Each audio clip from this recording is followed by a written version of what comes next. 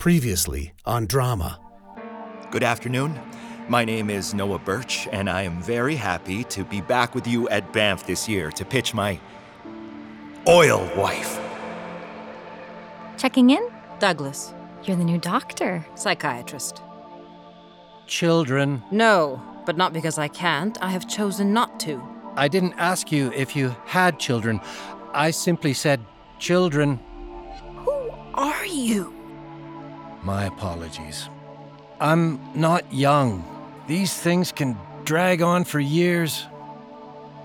Just remember this, P. This is a town that knows exactly what's happening beneath the ground, but we have no idea what's happening above it.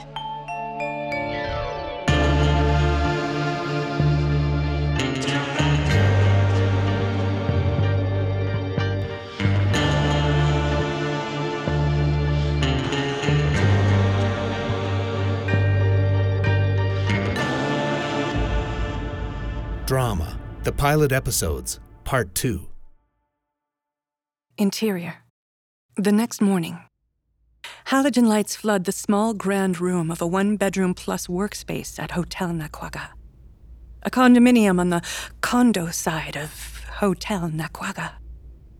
Penelope is being shown through the suite by a haughty Western realtor. Long leather coat, blown-out hair, tall boots. It's fantastic. It's rare, it's new, and it overlooks the Stampede grounds. You can watch the chuck wagon races and then pop down to 100 bottles for a nifty Malbec. Once a year. That's once more than any other city on this earth. Bathroom floors are stone.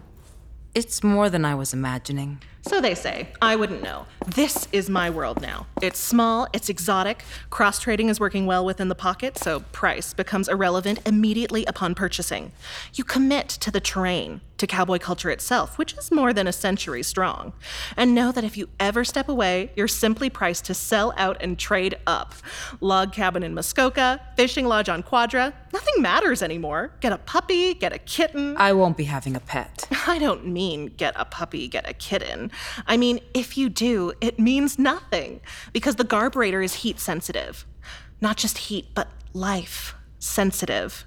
The temperature of life. You put a hot mess of pasta down there, it's gone. Diced, carbureted. You put your whole hand down, everything stops. Put a kitten down there, a puppy, saved. They nested a litter of cougar pups in the model suite for 6 weeks. It's the developer's oblique way of saying that the place is safe for children. They turned that carburetor on night and day, and it would not start. Soon as the cougar pups left the little den, would you like to put your hand in? No. You're the new therapist, right? Psychiatrist. I'll be practicing It's here. live work. You can do both. Live, work. It's zoned. Nothing matters. Parking? Just for visitors. There's a furniture store and a medical concierge on the ground floor. You get move-in rebates at both. Are the Venetians? Plantations. They could be. Are the light fixtures? They can be. All fitted out. You can order room service from the Raw Bar 24 hours, just like the hotel guests. Lobster nachos at midnight, right to your door. How do you pronounce? Nakwaga. It's Ojibwe for dreamcatcher. Well, more like Cree for... The building sits on what was once sacred ground, so the idea was to pay homage. But of course, the building was a factory until the 80s, and... My friend tells me it was an abattoir. Yes, it was. However, there is no Ojibwe word for abattoir, or Cree for that matter. Abattoir is French, as is the concept of killing and skinning animals indoors. So we decided to focus away from the moment of death and more on the animal's subsequent freedom from pain. On all of the animal souls that were released from their suffering through slaughter, right here at Nakwaga. Our creatives came up with the dream catcher concept as though this building holds the animal's final, most vivid dreams. Beautiful lives flashing before dazzled eyes. But the actual Ojibwe word for dreamcatcher is Exaviction, which proved too difficult for most of our sales reps to say. Nakwaga derives from Bowajige Nagwagan, another descriptor for dreamcatcher, but which directly translated actually means nightmare trap. And though we found that a bit creepy, a little hard to monetize, Creative was able to offer new spirit for the words and for life at Nakwaga through our slogan, Peace of Mind at Nakwaga. It's only a dream. I think it works, but then we're only in our 8th month. In the civilized world. The first world, I mean, if you agree with the idea that the first world is the civilized one. Our sundowner cocktail gossip, or evening movie, or television show is our day's end. We need our drama. Is this not Blackfoot territory?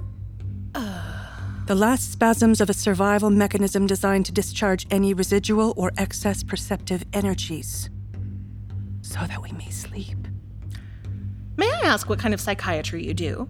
A survival mechanism, one which orders chaos. Jung, Freud.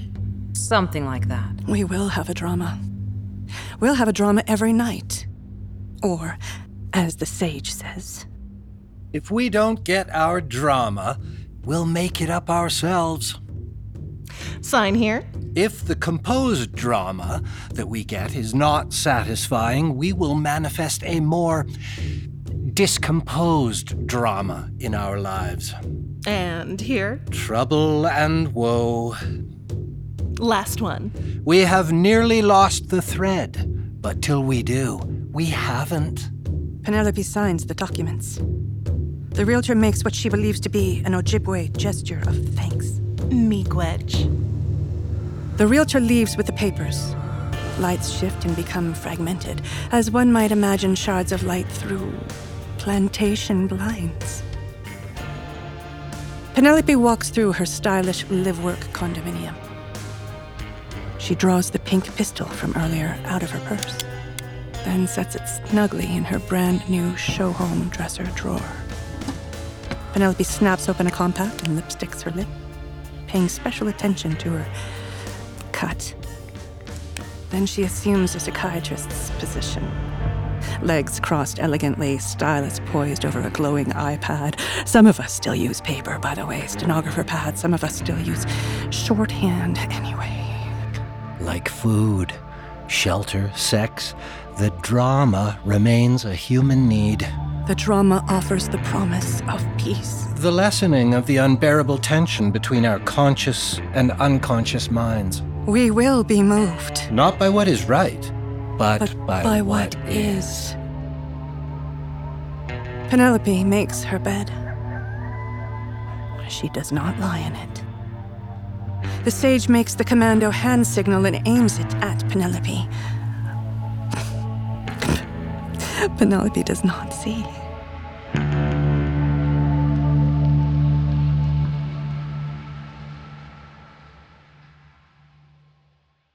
Interior. Penelope's workspace. Next afternoon. Light projects through the plantation blinds in sharp stripes and slats. And what brings you here? It's difficult, I know.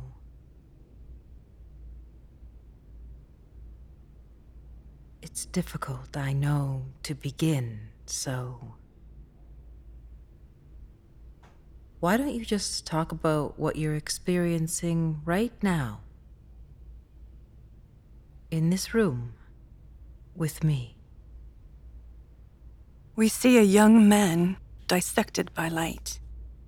His body, his briefcase. Noah?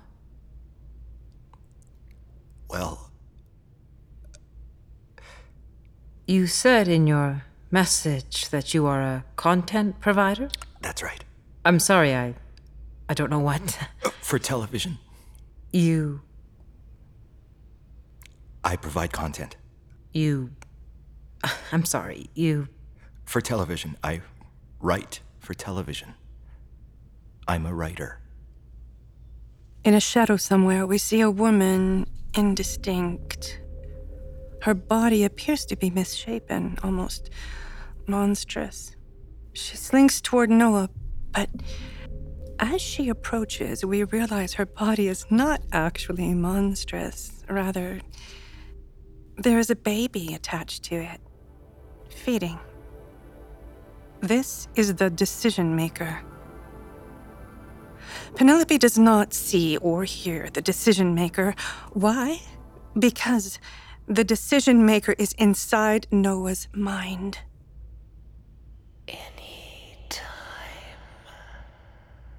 I have a few.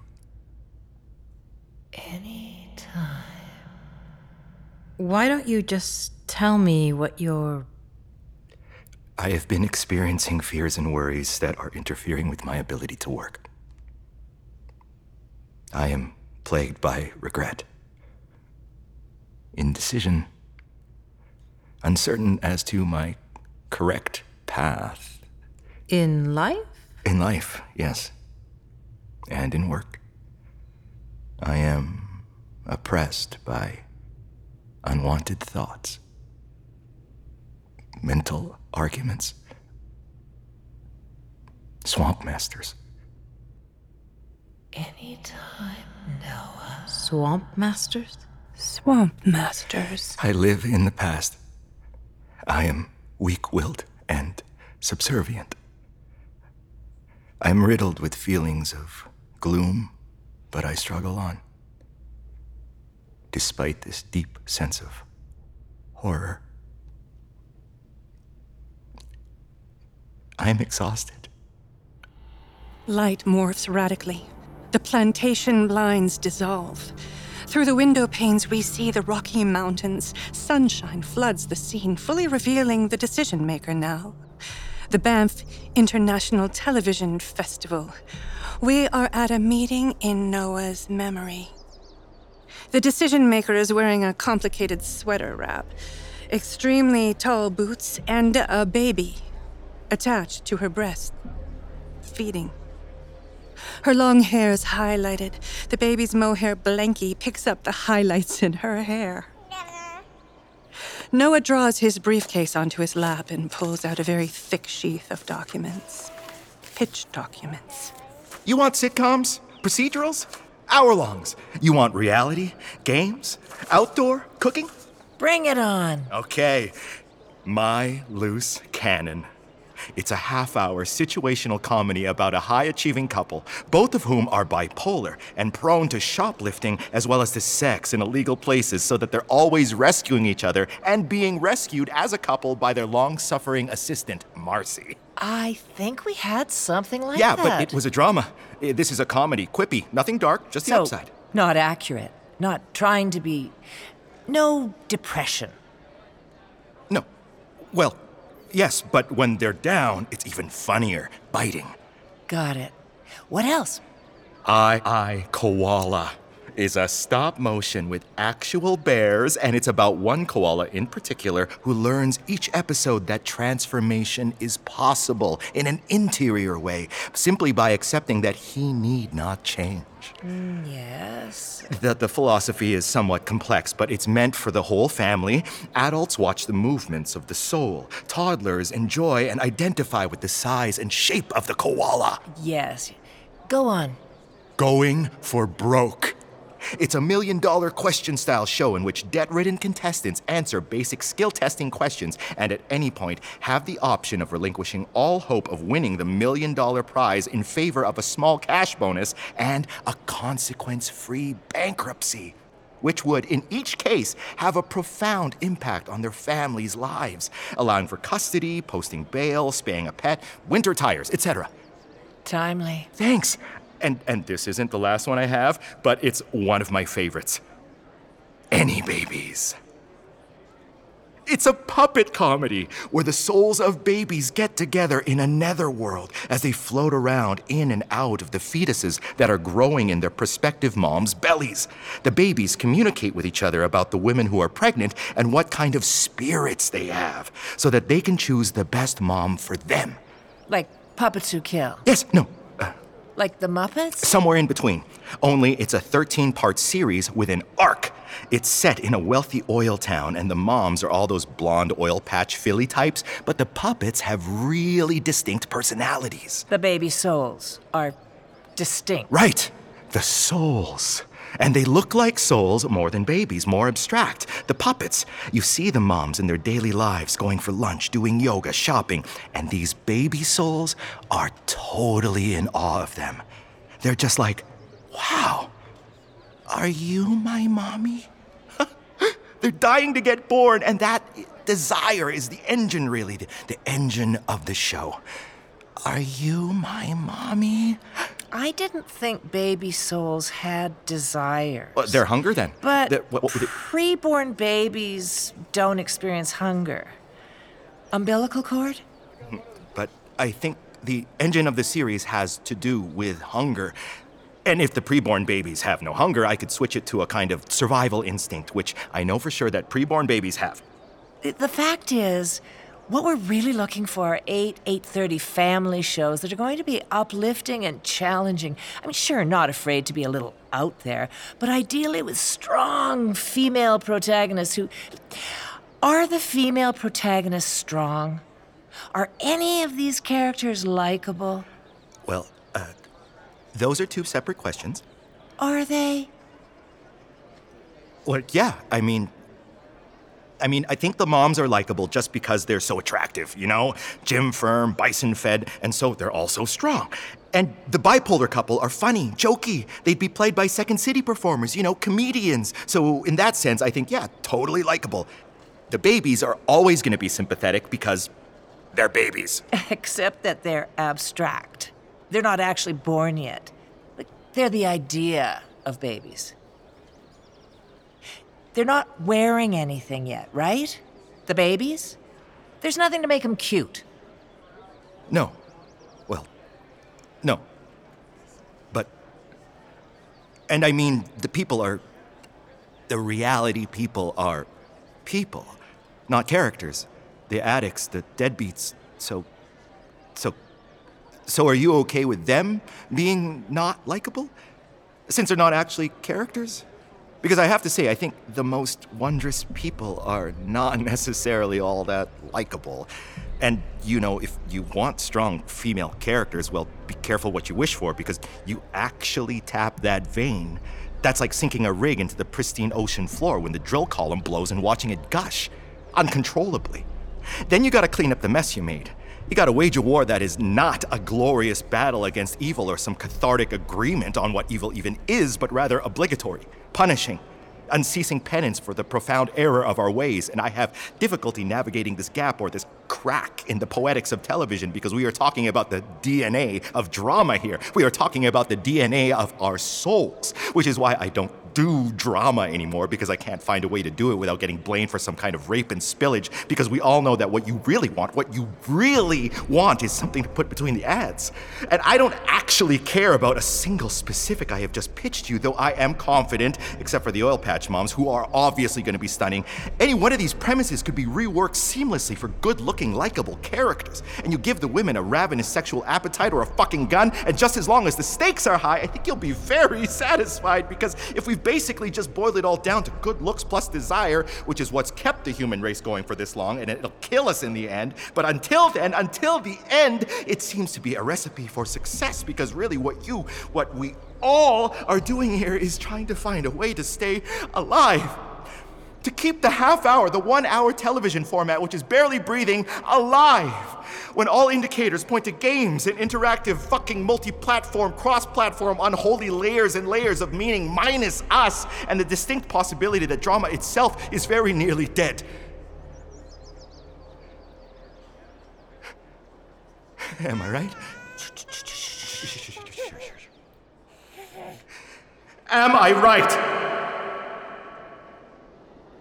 A pair of antlers appears in the window right behind the decision-maker's head.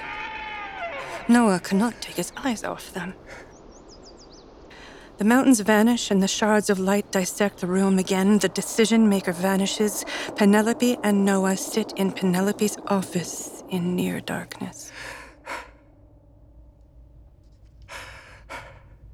Penelope.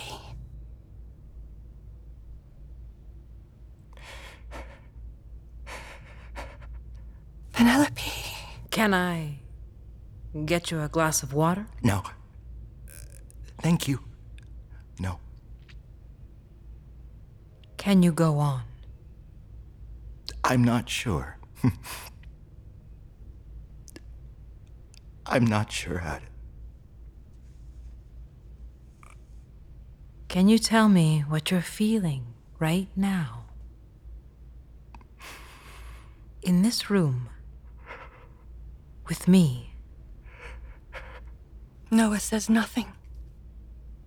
He does not take his eyes off Penelope as he places his documents on the chaise beside him. After a moment, Do you have a washroom? Restroom? It's just off the vestibule. I don't... I beg your pardon. You passed it on the way in. I did.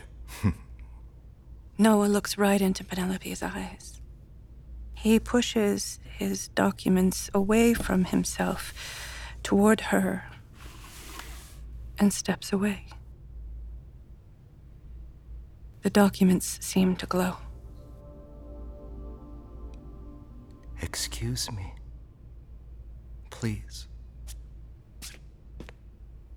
Penelope watches him go. In the dimness, we can mostly just make out the documents and Penelope's still face. We hear a few raindrops, and then we hear the rain. Little Fig creeps into the room through shadows, crosses Noah's path. She watches where Noah went, then looks to Penelope. Fig is twitchy, all eyelashes and twisted hair, a fingernail in her mouth. Penelope still cannot see her. Penelope checks her lipstick, her cut. She checks her phone. She looks at something on her iPad.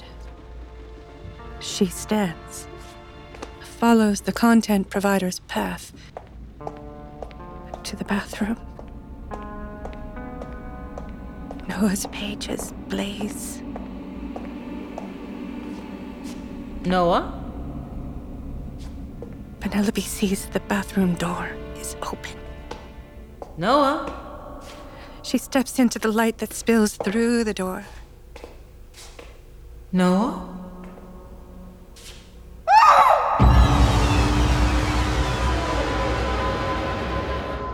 Naked mole rats.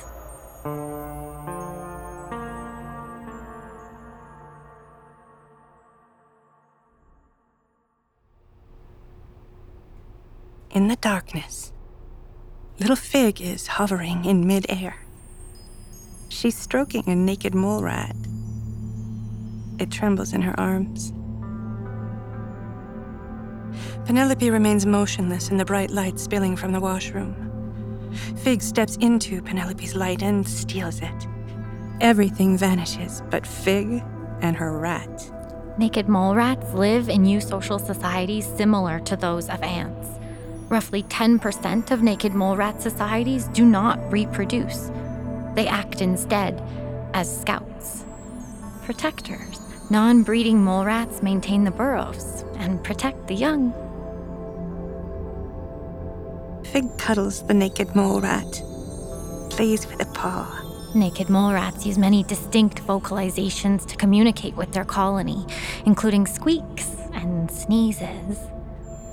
When a non-breeding naked mole rat spies a hawk, he will trill.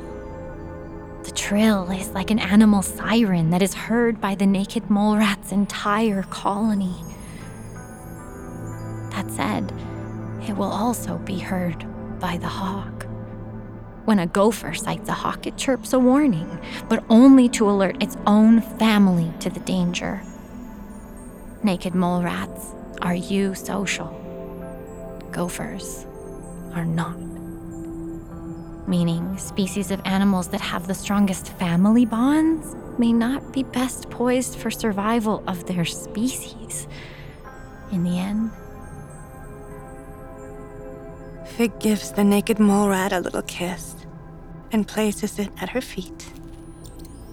It scurries off. naked mole rats are not sentimental.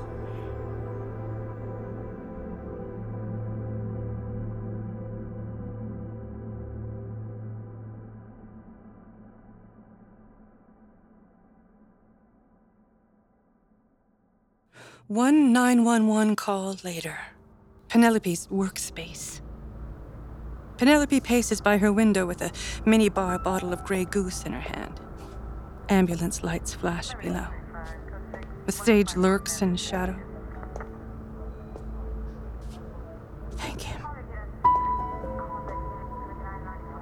thank him for coming. Thank you for coming. A psychiatrist post-suicide should never spend the evening alone, even one who's used to bodies. I'm used to them in a morgue, not my bathroom. The sage hands her a bottle of tiny pills. Thank you. There is a siren's brief blip. The emergency lights pull away and softer Nakwaga light spreads out, as swimming pool lights reflected. We hear a Zen waterfall. The sage cracks a mini Johnny Black. The content provider's scripts are everywhere, some inside manila folders, some spread out on a chaise. There are Pringles. I didn't see it coming. They're a little slipperier when they're alive, aren't they, Doctor? He left these with purpose. He left them for me. I promised him a sacred space, and he hanged himself in it with his conference lanyard. Festival lanyard. He begged my pardon. He knew the burden. I wonder if I can get a shoe shine at this hour. Sorry to bore you. Forensics can be so dull unless the body's yours. These pills, can I take them with alcohol? No. She pops a pill. Do you mind if I get a massage while we're working? Yes. I so seldom have the opportunity. The sage keys in numbers on the hotel line. Penelope drains her Grey Goose. Penelope stares out after the ambulance. The sage disappears into Penelope's bedroom. The impulse to suicide is compelling. There's a kind of love that can be fed by one's increasing intimacy with death, with the idea of death. A kind of psychic hymen that gets broken when one gets very close to it, to doing it. And then that never goes away. Death becomes a partner. Some are furious at the idea and fight it. For some, the impulse feeds on not doing it, like lust. I wouldn't know. About the impulse to suicide or lust? Don't start analyzing me now. I've had 4 different colors of alcohol. I came here for a fresh start. Who didn't? Penelope cracks open a new minibar bottle. Sounds like you got the worm. What? She holds the tiny bottle up to the light and peers at it. There is no sound on earth like the cracking of a mini bar tequila bottle with a little baby worm in its heel. Shoot it back. She does. She gags. The sage reappears in a terry cloth hotel bathrobe with a dream catcher embroidered on the chest. What kind of minibar? Mini bar in a nightmare trap. An elevator sounds distantly. A cow moos rodeo side. What did you expect of this town, Dr. Douglas? Did you expect that people with money and promise would be any less unsettling than your white trash family back home? My parents were professors. There is a knock. Neither responds to it. Did you think you'd find some Wild West psychiatric society to go along with your contemporary hotel condo with housekeeping? Some band of renegade frontier shrinks on call 24/7, head doctors without borders, past hope, past fear, past dread? I see 3 of you. Did you expect that we'd have slicker psychiatric systems, run healing mountain water through our Weltschmerz? Where does the bitumen go, Penelope? Little Fig enters in a Swiss masseuse outfit, a cowbell around her neck. There is no cure for this, Dr. Douglas. He smacks his own breathing body. No cure for this. He smacks. It's a fucking swamp. The sage lies down on the chaise, and Fig places her foot on his back. Pressure points. Lighting shifts. Halogen, only more dreamy. I should never have come to this godforsaken town. People think they want a fresh start. Such longing is fatuous. Without any connections to the past, there is no mortifying memory of illness.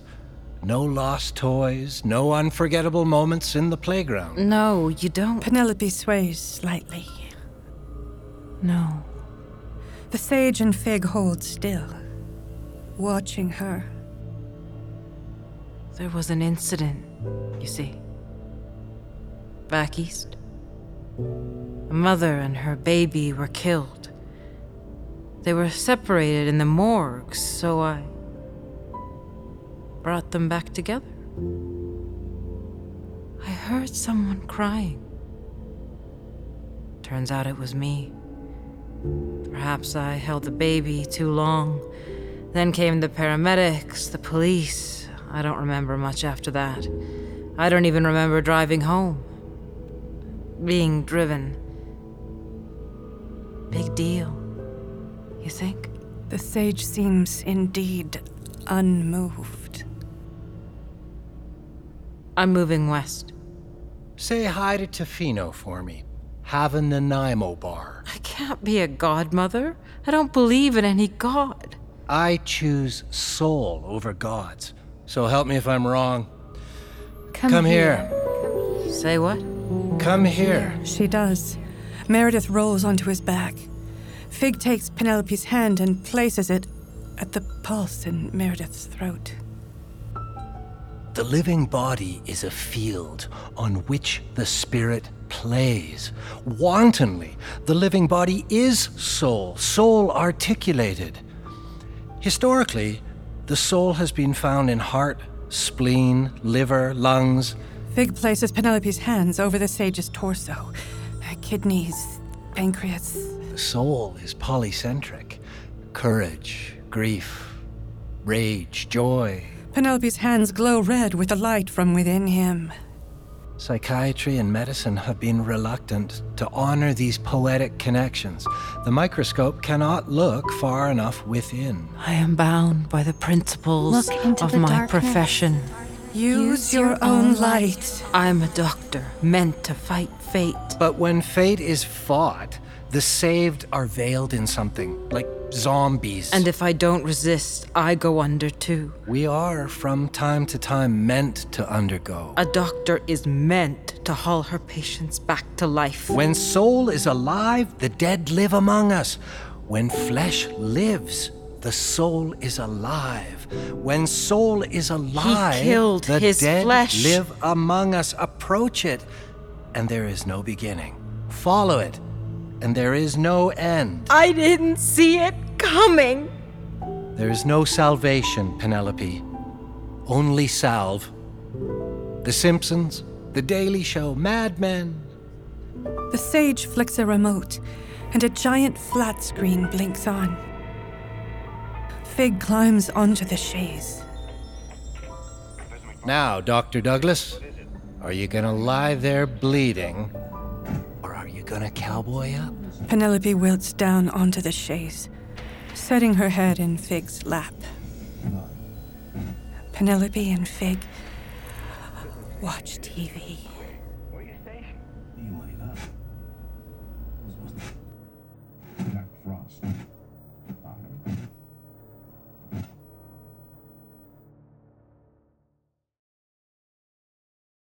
Interior. 3 days later. Penelope's condo. The television is still on, and Penelope is in her office, which is nearly dark.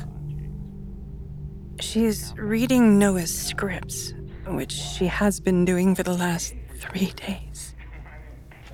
The pages glow in the cathode rays. Little Fig is sitting somewhere nearby, indistinct, flipping through a well-worn copy of TV Guide. In the antechamber, the decision maker. She's waiting for her appointment. She's dressed beautifully in morning black. Dress, veil, gloves. She's quiet. Very thoughtful. Her baby is tucked into a little black bassinet. The baby's black blankie matches the decision maker's funeral veil.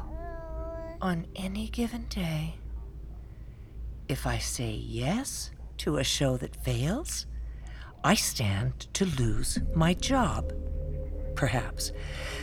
But if I pass on a show that turns out to be the next Law and Order, they will kill me. She removes her gloves. She purelles her hands. She purelles her baby's hands.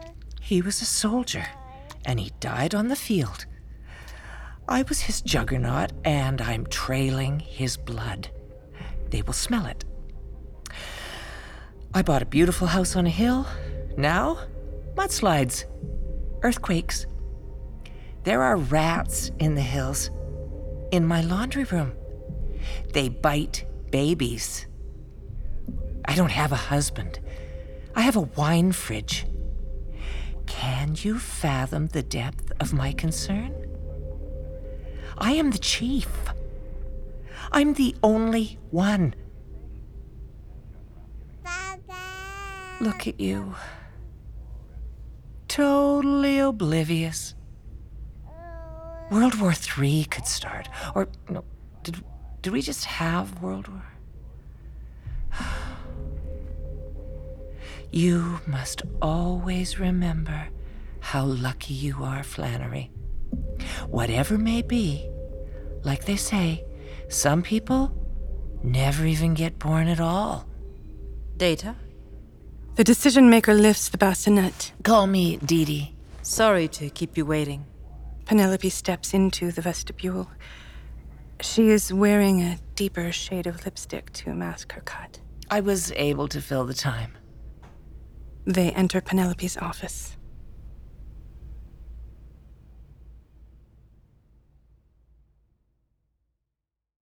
May I have a glass of water? I find it dry here. Penelope opens her plantation blinds. Light stripes the room. Of course. The decision maker does not sit at first. Rather, she circles the little bassinet, moving slowly through striped shadows. Penelope gives Dee Dee a tiny bottle of water. This city, it's dusty. I'm from Toronto originally, the Annex. Do you know it? Yes. Yes. You've been east. I can hear it. So I'm told. The air is moister there. I work out of Los Angeles now. I live in the hills. And what brings you here? The mountains, the television festival, the cusp of entertainment innovation. May I ask how you got my name? You didn't mention in your message. Through the concierge in the lobby. I'm staying hotel side. She spoke almost glowingly of you, that little concierge. And what brings you to me? Just trying to process recent events. On your medical form, you noted that you have been experiencing some anxiety. Is this unusual? For me? Yes. But I would say it's common in my field. The world is changing. Your field Drama. Television. Television drama. By drama, I also mean comedy, of course. It's all lumped in. Reality's cheap and so still viable, but despite the fact that the appetite for drama is shrinking, games, on demand, I have little interest in reality. Perhaps you could tell me about that. The impending death of network television? Why don't you just tell me about your recent events? It's the largest festival of its kind in the world. Banff. Bigger than New York. Bigger than Monte Carlo. Perhaps there's a bigger one in India, but no one cares. No one here cares. I don't care about India. Indian TV, East Indian. I probably should. I care about Native American TV. I just bought some. It's sort of a Cherokee Mary Tyler Moore. I'm a decision maker. A decision maker? For television. I make decisions for my network. I decide. I have carte blanche, and yet, even my position is tenuous. Do you mind if I feed my baby? Of course. Dee Dee prepares to breastfeed her baby. Penelope looks away. It takes place over 10 days and swallows the Banff Springs Hotel, the lounges, the ballrooms. It happens during rutting season. The elk outside, the television industry within. The place is a hotbed of debate, How is the drama evolving? Is the dramedy taking over? What has been the effect of the 44-minute hour? Dee Dee is now sitting with the baby near her breast, but not at it. Her breast is fully exposed to Penelope. These are the things that fill our minds. Fine minds, Dr. Douglas. The decision makers, anyway. Most of us are Ivy League. Harvard, Yale, Stanford. We studied the classics, the Americans anyway. I'm American, now. In the end, it's simply about what to put between the ads. Why don't you tell me about your anxiety? I am. Noah appears in a shadow. His lanyard is tangled creepily around his neck. Neither woman can see him because he is a ghost. Dee Dee helps her baby to latch. 99% of the delegates are there to sell, to pitch. The pitches are verbal, some formal, on stages, most guerrilla, manic, in stairwells, at urinals. The gaps between the powerful and powerless in this industry are as vast as in oil, gas, water, but in television, the chasm is magnified by the specter of mortification. Because when you pitch, you are not just laying down your product, you are exposing your psyche. You are laying down your animus. Trans Poodle. It's a claymation, 22 minutes, featuring a boy dog who knows he's a bitch. And in this moment, Penelope hears Noah. She freezes. You have to imagine that your body is already dead to access the fearlessness that is required Spirit Guide. to pitch. It's a reality show that follows an actual spirit guide who goes into working class homes, but he's super chill and salt of the earth, and he helps what you might call white trash through their trashy class problems using the teachings of Buddha and the Tao. Now Penelope sees Noah. She is horrified, very still. Here we go, Penelope. Noah was from Ontario. Went to some community college. Taught himself how to write. He was camping on Tunnel Mountain. Pressing his pants with a can of beans. We were in the Cascade Lounge. It was filled with our industry. He pitched me. I ant-fucked him. And he walked from our table, leaned out over the central railing, and he cried out, "This is my 11th hour song, you fucking parasites! This is my second act pinch point!" Then he hanged himself in your subway-tiled bathroom in a city with no subway. Calculated? Noah drifts closer to Penelope. She recoils. Remembering his pitches now, one recognizes a kind of brilliance. The bass notes of his despair were missing when I met him, or else I couldn't hear them for all the clackety-clacking of glasses and lanyards. But that young man is now the buzz. Like Sylvia Plath in her post-oven days, like Joan of Arc in hers, like Jesus fucking Christ. Now Noah drifts beside Dee Dee. He glances blankly at her baby, who is feeding. Then he stares at Penelope. I don't remember the specifics of his show ideas, but he spoke to me about the human soul. And I know for a fact that his perception of reality, of what was possible, was warped or cracked. Because the truth is this. What we look for in television are dramas that satisfy the most primal urges within a set period of time, such that the appetite for a similar satisfaction unfolds from the first. Like a Kleenex poking out of a box.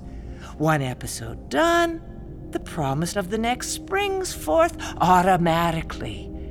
There is no time for resignation, for the cleansing power of awe.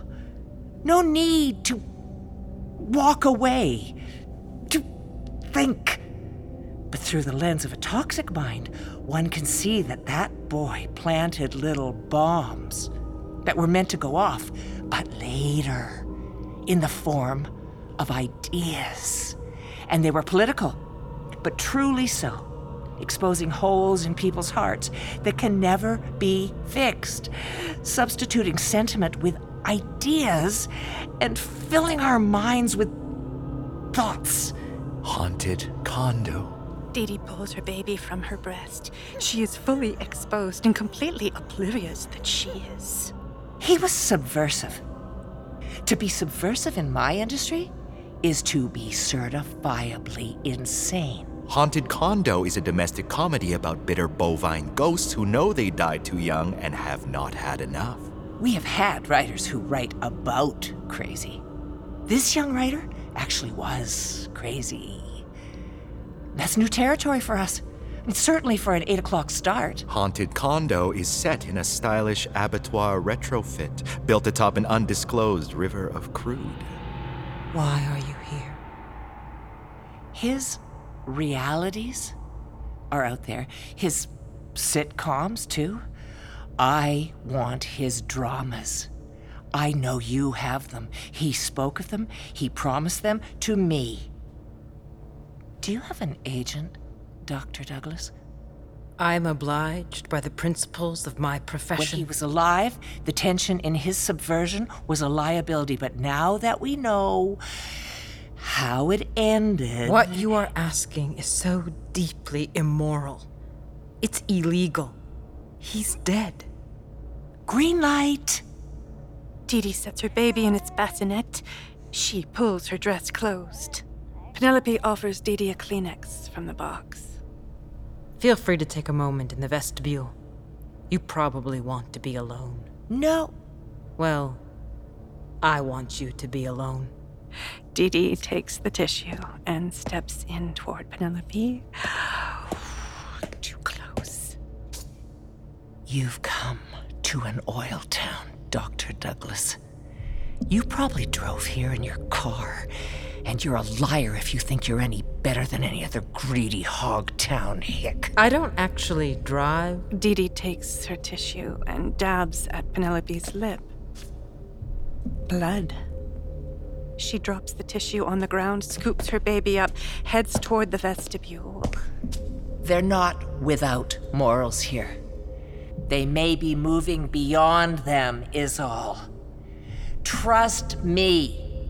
Doubt yourself. Dee Dee vanishes. Penelope sits by the window and looks at Noah, who looks back at her. Both are very still. After a moment... So,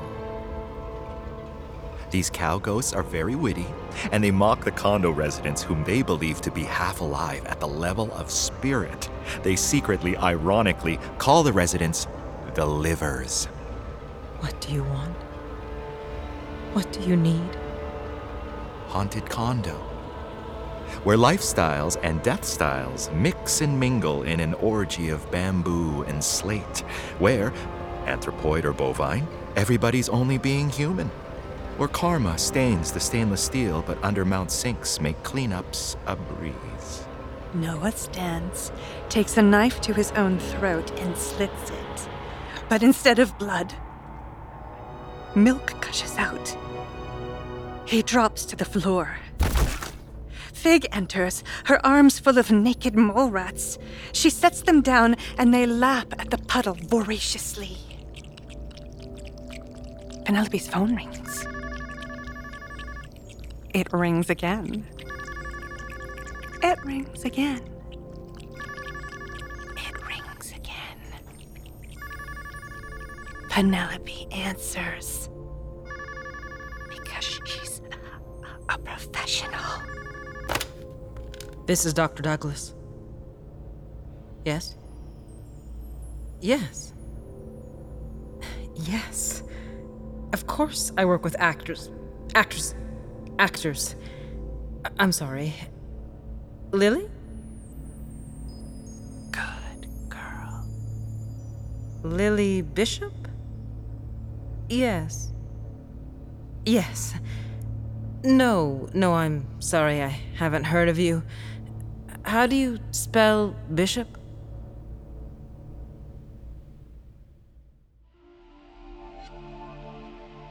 You have been listening to Part 2 of Drama, the pilot episodes, a contemporary Western psychodramedy in 4 parts. Part 3 is available now on Spotify, Apple, Google Podcasts, or wherever you get your pods. You can also hear all the episodes at our website, limegreenkitten.ca. This has been a Lime Green Kitten production in association with One Yellow Rabbit Performance Theatre. Recorded at Infinite Loop. For more information about the show, go to limegreenkitten.ca.